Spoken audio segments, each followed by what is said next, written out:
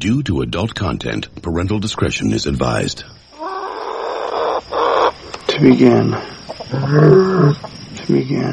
Are you watching closely? How to start. Titus, I'm bored. What plaything can you offer me today?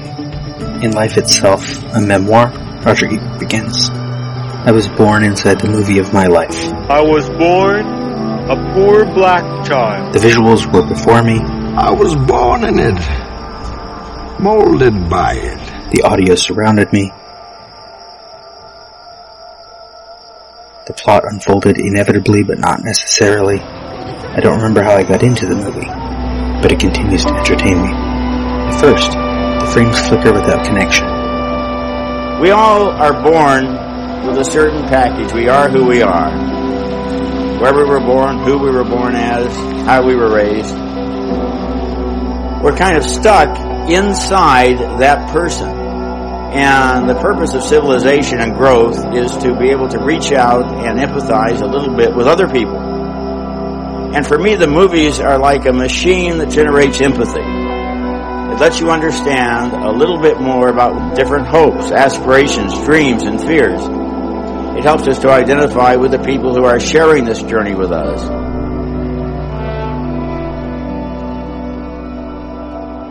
Here's the deal. Just give me the facts. Just the facts. Only the facts. Breathe. Focus.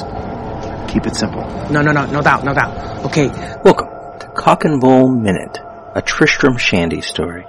A podcast in which, eventually, ostensibly, at some point, we will be talking about the 2005 film Tristram Shandy, a cock and bull story, 1 minute at a time. Good Lord, what is this story all about? Cock and a bull story. Here's your host, me, Robert Black.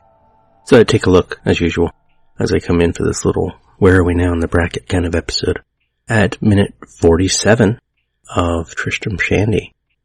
I don't know what's going on in this scene.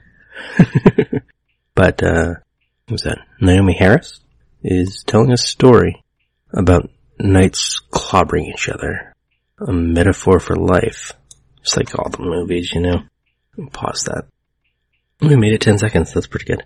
Because I was thinking about a couple things. With movies by minutes, with podcasting, with whatever. Movies. Last week's episode. You know, I include sound bites in this show a lot. There were something like 14 of them last week, which is crazy. 2 of them I included were Dennis Miller from, I believe it's from his Off-White album, and James Woods from The Hard Way. And I was thinking when I was including those, like, these are problematic individuals for me now. I'm like, do I want to promote them? And I'm like, but I try to put the clips in where my head goes. Because this is the show that's like, what's inside my head for these discussions? Someone says something and it reminds me of a line from a movie. I go find that line from that movie and I put it in there. What's with you? So, Hard Way was easy. I mixed in a little Michael J. Fox, a little James Woods, to get the line right.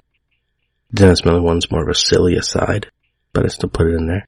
And it's interesting to think about the way these movies get into our heads and shape who we are. It's something I wrote about in Groundhog Day Project a lot. It's how we each have this sort of version of a movie that's in our head that's different than the version of a movie that's in someone else's head. My bracket is my bracket. It's not even necessarily my favorite films, as I'll get to, in this group of 6. It's a construct. I'm recording this on the day that Blake Riley is promoting the idea of doing some MXM awards this year.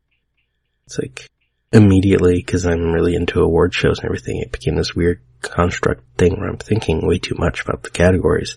Well, I should just be, nominating myself or something.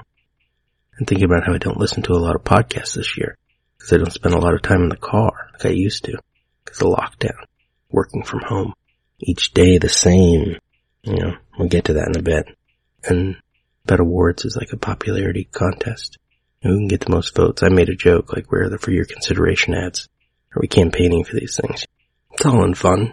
But every industry has its awards. I love when people complain that actors give out awards to actors. Like, yeah, are you in a union? Because they have awards. Do you work at a school? Because they have awards. My wife worked at Forest Lawn. They had awards. If you got an industry with an organization, it's got awards of some sort. And even this bracket, it's awards of some sort.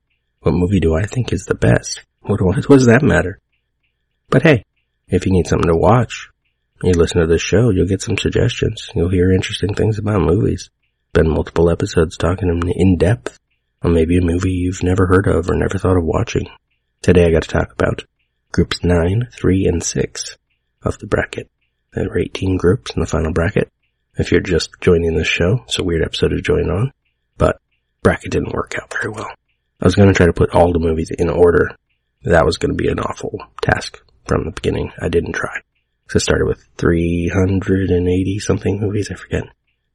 The thing was, I calculated before, and just being on the list meant it was like the top 1% of movies I've seen.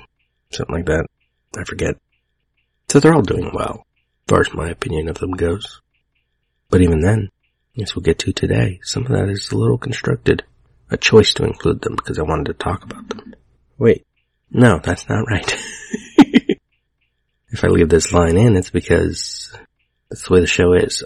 There was a duo that was supposed to be in this section of 3, but kept getting rescheduled. And so I actually haven't gotten to it yet. Next time we'll talk about the construct. Oh my god. But then I wonder, I talked about this a few episodes ago. Are there new movies that need to be on the list? Should I start the bracket all over again when the bracket finishes? I don't know. Should I just start over again to see what happens? What if different pairs happen, different conversations happen, and I come up with different results? What if none of the same movies end up on the list? That would be crazy. That's crazy. Joe, that's been your answer every time I tell a story. It's like you're not even listening. Well, that's because you interrupted me when I was telling you about Kevin trying to hang himself with an extension cord. I know, that's crazy. But totally possible. No, it's not possible. For example, it's in the second group today, Groundhog Day. I've seen so many times I don't know how I couldn't include it. I could have left it off a bit just because I didn't have to talk about it. Star Wars, Indiana Jones, I left those off because I didn't want to talk about them. They were on the larger bracket, the 300 and something. They might have even made the top 64, I don't remember. I don't have the Excel sheet open. Yes, there was an Excel sheet, I'll remind you, where I marked off when movies got off and figured out what genres made it to the end and learned that apparently I like things that have a bit of melancholy to them. I like drama over comedy. Shocker. Anyway, Group 9. Sing Street is my favorite film, and I'll tell you why. It makes me happy. It makes me sad. It's a musical, and I love musicals. There aren't a lot of film musicals that I love. I enjoy them. I like stage musicals more. But a good film one. Oof. There is a stage version of Sing Street, but I haven't seen it. It's relatively new. I don't think it's gone on tour yet, and now with lockdown it isn't even doing anything. The actors did a live performance of most of the songs early in lockdown. It was great. It was on like Zoom. It was cool. The movie, young kid in the 80s. I was a young kid in the 80s. Wants to do something creative, and he's at this school that's oppressive. I'm shocked that I connect to this. Oof. Private school I went to. Church I grew up in. Thinking the end of the world was on the way. And Sing Street, all he needs is the right group of friends. The right motivation. A girl. To make something of himself. And to stick to it. That's part of the key to what makes the film fun, is that he sticks to it. And changes it. He gets his melancholy moments, but he keeps going.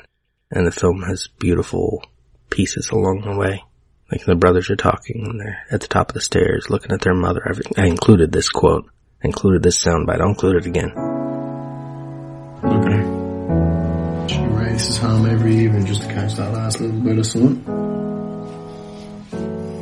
Have a cigarette and read her papers. She's always talking about going on a holiday to Spain. But he never takes her.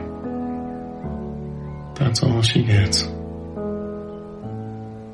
And the tall tree blocks it and she comes in.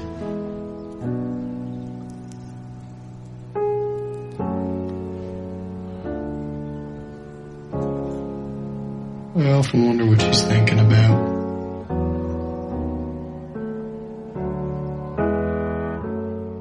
Yeah, that. It's honest, it's raw. You don't think of a musical as being honest and raw, because a musical is so much the artifice. A musical film even more so. There's layers of fake. Sometimes the most fake is the most real. Say Anything is my favorite film, and I'll tell you why. Again, it comes down to this weird personal connection. Not just that this is like the first movie that my wife and I watched together, and we watched again recently, but I watched this since it came out. I was young. A few years younger it's John Cusack. I forget how many. And similar to Sing Street, it's It's not the musical artifice of it, but there's this slightly unreal tone to it. The whole I don't want to do anything, or I don't want to make anything, buy anything, or sell anything. No, process anything. Why am I getting the line wrong? I don't want to sell anything, buy anything, or process anything as a career. I don't want to sell anything bought or processed, or buy anything sold or processed, or process anything sold, bought, or processed, or repair anything sold, bought, or processed. You know, as a career, I don't want to do that. Yeah. See, that. It's so convoluted and silly that it absolutely works. It's such an inane, crazy thing to say that you buy into this character right away. He's such a weirdo. But it's like the weirder he is, the more, not that you want to be him, but the more that you feel like you might already be him, maybe. Or you want to know him. The story's always been strange to me, even though I love the movie. It always feels slightly discordant in connecting the romance plot to the father's embezzlement plot. But you need both to make it work. And that they don't fit, I guess, makes them feel more like a real thing. Group 3. I could just say Groundhog Day and just move on. Groundhog Day is my favorite film, and I'll tell you why. Anyone who's listened to this show at all, or any of my shows, or any show I've been on knows I've seen Groundhog Day over 400 times. I watched it every day for a year, 2013, 2014. Wrote about it. Average of 1,400 words a day. Continued to watch it every month after that for 3 years. Wrote about it and other movies. Put a lot of processing into it. It's a certain, objectively, not just my view, it's got a certain objective value to it that someone who didn't like this movie, I think there might be something wrong with them. Because think about it even now, every day the same, sitting at home and you're locked down. Whoever you are, you can be better. It's such a trite and tried, tired theme. But there's a reason the theme like this comes back time and time again. It's because we spend so much of our life trying to, work our day job. People don't have careers and passions, they have jobs. If you're lucky you like what you do, or you do what you like. Really lucky you do both. And so maybe your days aren't monotonous, they aren't the same day in, day out. Or that day in, day out becomes like a rhythm, a pattern, a song. Something that just keeps the dance going. I had a bracelet. The last one I had broke, unfortunately. I made some rubber bracelets that were WWPCD. What would Phil Connors do? Made them as a joke during that first year Groundhog Day. But it fits. Imagine you taking the time to test all your options for the day. Then what would you do? Whole eternal recurrence thing. And all these other mandalas and all the philosophical stuff that came up in Groundhog Day Project is tied into this film and tied into my brain in ways that can't be undone very easily. It's going to be up the top because it tells you a bit about everything. That's why religious viewers take the film to be about their religion. I'm an atheist. I take it to be about my whatever. It's about all of us. But Happy Death Day is my favorite film, and I'll tell you why. Take that tired theme. Some updates on it are okay. Triangle, it's pretty good. It's entertaining. Repeaters was great. Some are, But Happy Death Day makes it its own. It's a slasher film with one victim. Briefly too. But it's a great turn on a classic. And then with their sequel, they changed genres and still managed to continue. It's good work. It has its moments that don't quite fit, but it makes them work. Gives you characters that feel like real people immediately. Plays with them. Arguably, it can't be my favorite because, it's aping something else, but it is. Because it apes it so well. Birdman, or The Unexpected Virtue of Ignorance, is my favorite film, and I'll tell you why. It's a film about the creative process. It's about that moment of trying to create something and be somebody. It plays with that drum beat and that incessant tracking shot, that sort of real time, but broken when it needs to be, flow. And you're stuck. You're stuck with Riggins almost always. Drifts away from him a few times, but mostly it's following him, and you're stuck with this guy who's not that nice a guy. Like Groundhog Day in a way. This movie is good because of its flaws. Because of its flawed character. Flawed characters. Everyone in this movie has problems. We talked a few episodes ago about ego in this film. That's a big thing. This white male who thinks he deserves a comeback. But he does have to earn it. It has to be good. Is his play good? From what we see, I'd probably be on the side of reviewing it poorly. I've read the Carver story. The Carver story is basically the conversation at the kitchen table. Everything else is Regan's construct. But then, that's the point, isn't it? You take this little tiny story, this little tiny theme, love and what you do for it, and blow it up. But then Regan's story, is it about what he'd do for love? Or is it about what he'd do to get love from his fans again? From any fans again? Because it's this egocentric guy who just wants to be someone again. Because once upon a time he turned down Birdman sequel, and he went away. And it plays so well on Michael Keaton being Batman and then turning away from that franchise. If you were around when that happened, it feels different, I think, than if you weren't. And I was. The first Batman with Michael Keaton, I saw that movie 6 times in the theater. And I was, 13? So that was difficult, getting to the theater that many times. But I loved it. It's a Tim Burton movie that has to have a plot. Tim Burton's usually good for production design, idea man more than a storyteller. But now I've drifted. Batman wasn't even on the list, was it? Oh no. Synecdoche, New York is my favorite film, and I'll tell you why. It includes everything.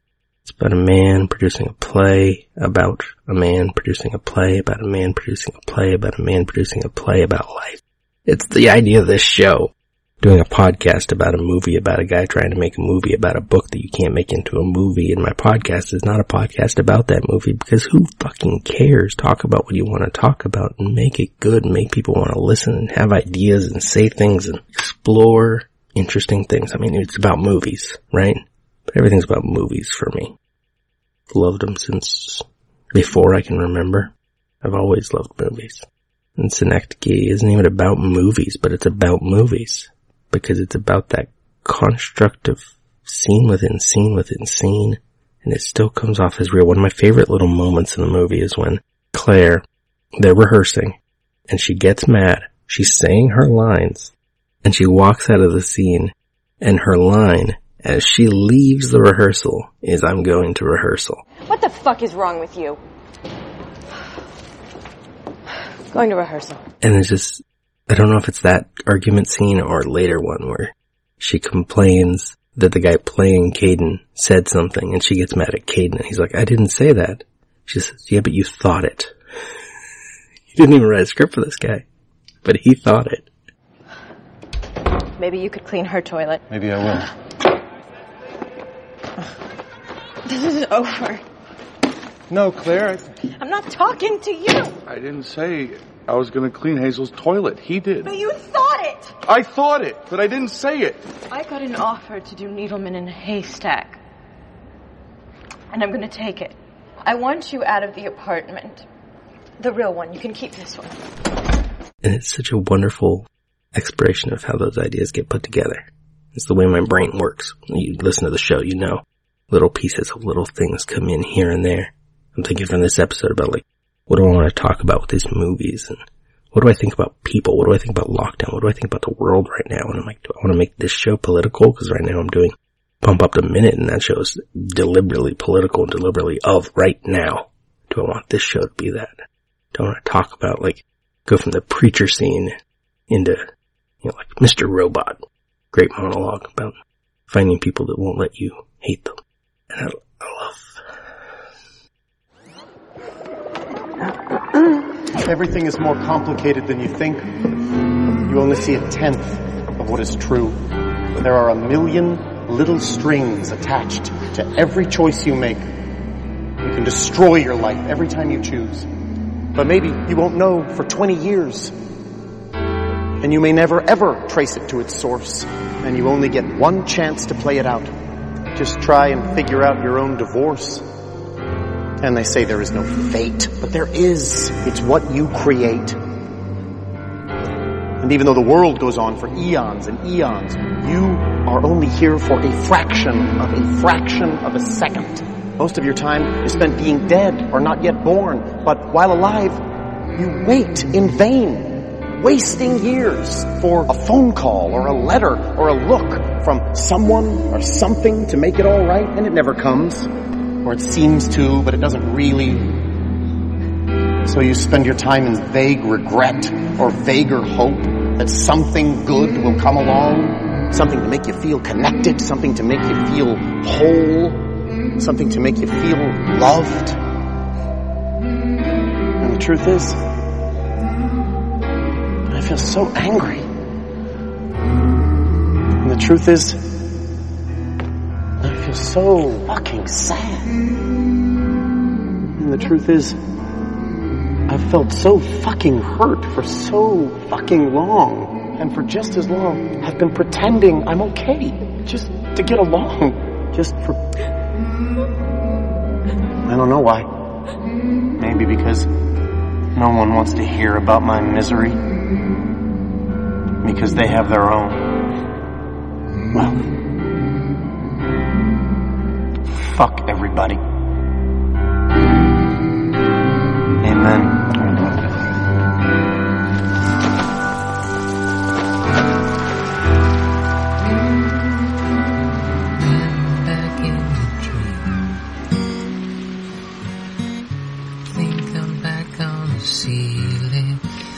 Going up, she lights me up, she breaks me up, she lifts me up, going up, she lights me up.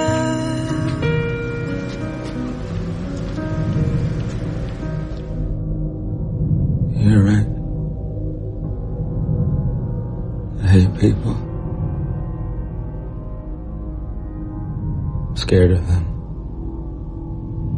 I've been scared of them practically my whole life. And people I loved, people I trusted, have done their absolute worst to me. And for a long time, that's all I ever knew. So yeah, I called my group F Society. Because you know what? Fuck society. Society deserves to be hated for everything you said they did and more. And you fuck every last one of them for what we've all been through.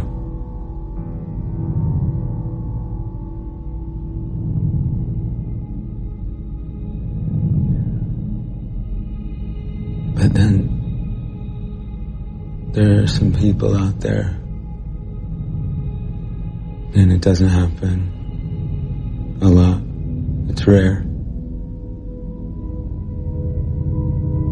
But they refuse to let you hate them. In fact, they care about you in spite of it. And the really special ones, they're relentless at it. Doesn't matter what you do to them, they take it and care about you anyway. They don't abandon you, no matter how many reasons you give them. No matter how much you're practically begging them to leave.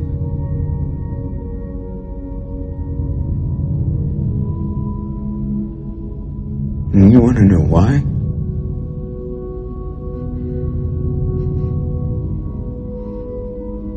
Because they feel something for me that I can't.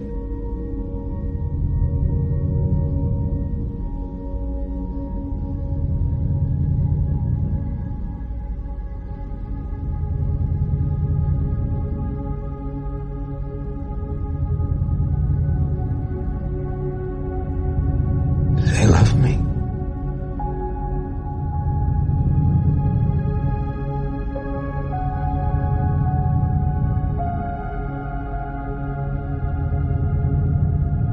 And for all the pain I've been through,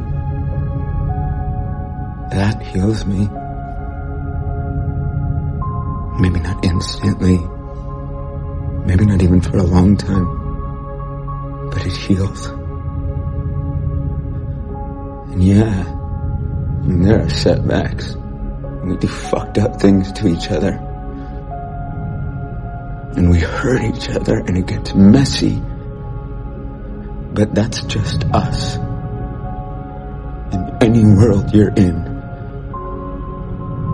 And yeah, you're right. We're all told we don't stand a chance. And yet, we stand. We break.